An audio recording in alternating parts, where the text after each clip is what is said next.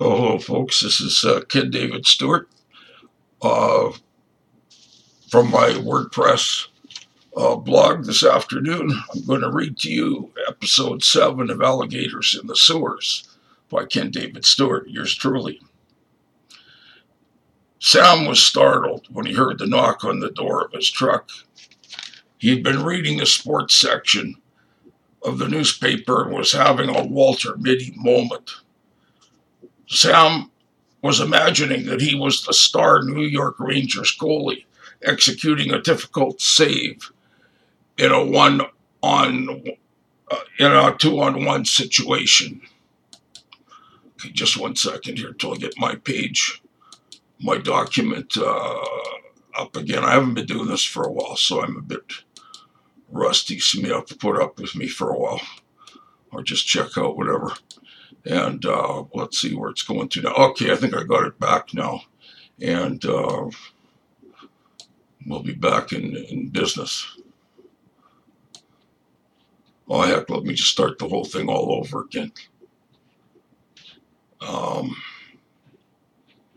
Here we go.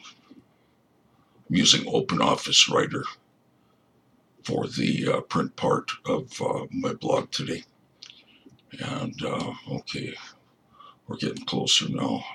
See, episode 6. Episode 7. Okay, let's go now. Episode 7.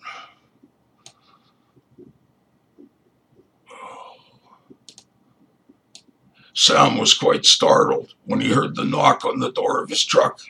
He'd been reading the sports section and was having a Walter Mitty moment. He was imagining that he was the New York Rangers star goalie, executing a difficult save in a two-on-one situation. Sam moved his head towards Joel and said, "You must be the new guy that Ian was telling me about." Period. "Yeah, that's me. I had to take a taxi as I got up a bit late, and I didn't set my alarm clock properly." "No problem," Sam replied. "The traffic is more congested than normal this morning. I wonder what's going on up ahead." Sam's truck began to shake violently, and a low rumbling sound was heard a few feet to the left of the driver's seat. "Holy crow, what's happening?" Joel said as he turned his head to see a large, thick white neck trying to push a manhole cover off its head. "What the heck is that?" Sam asked, his face suddenly turning pale. "My best guess is that it's the head and neck of a very large albino alligator," Joel answered. "I heard the urban legends about alligators in New York's sewer systems, but I never believed them until now," Sam replied with a trace of a tremor in his voice. Sam and Joel weren't the only ones to notice an enormous albino alligator that was now using its awesome strength to maneuver itself from the depths of the sewers to a major downtown street in New York City.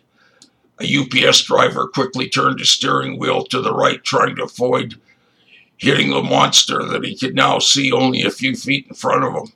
As a result, his truck collided with Sam's, but fortunately, it only hit the side of Sam's truck that was well behind the passenger cabin. Joel and Sam both felt the truck shake, but they were only startled, not injured. Okay, that's a very short one for today.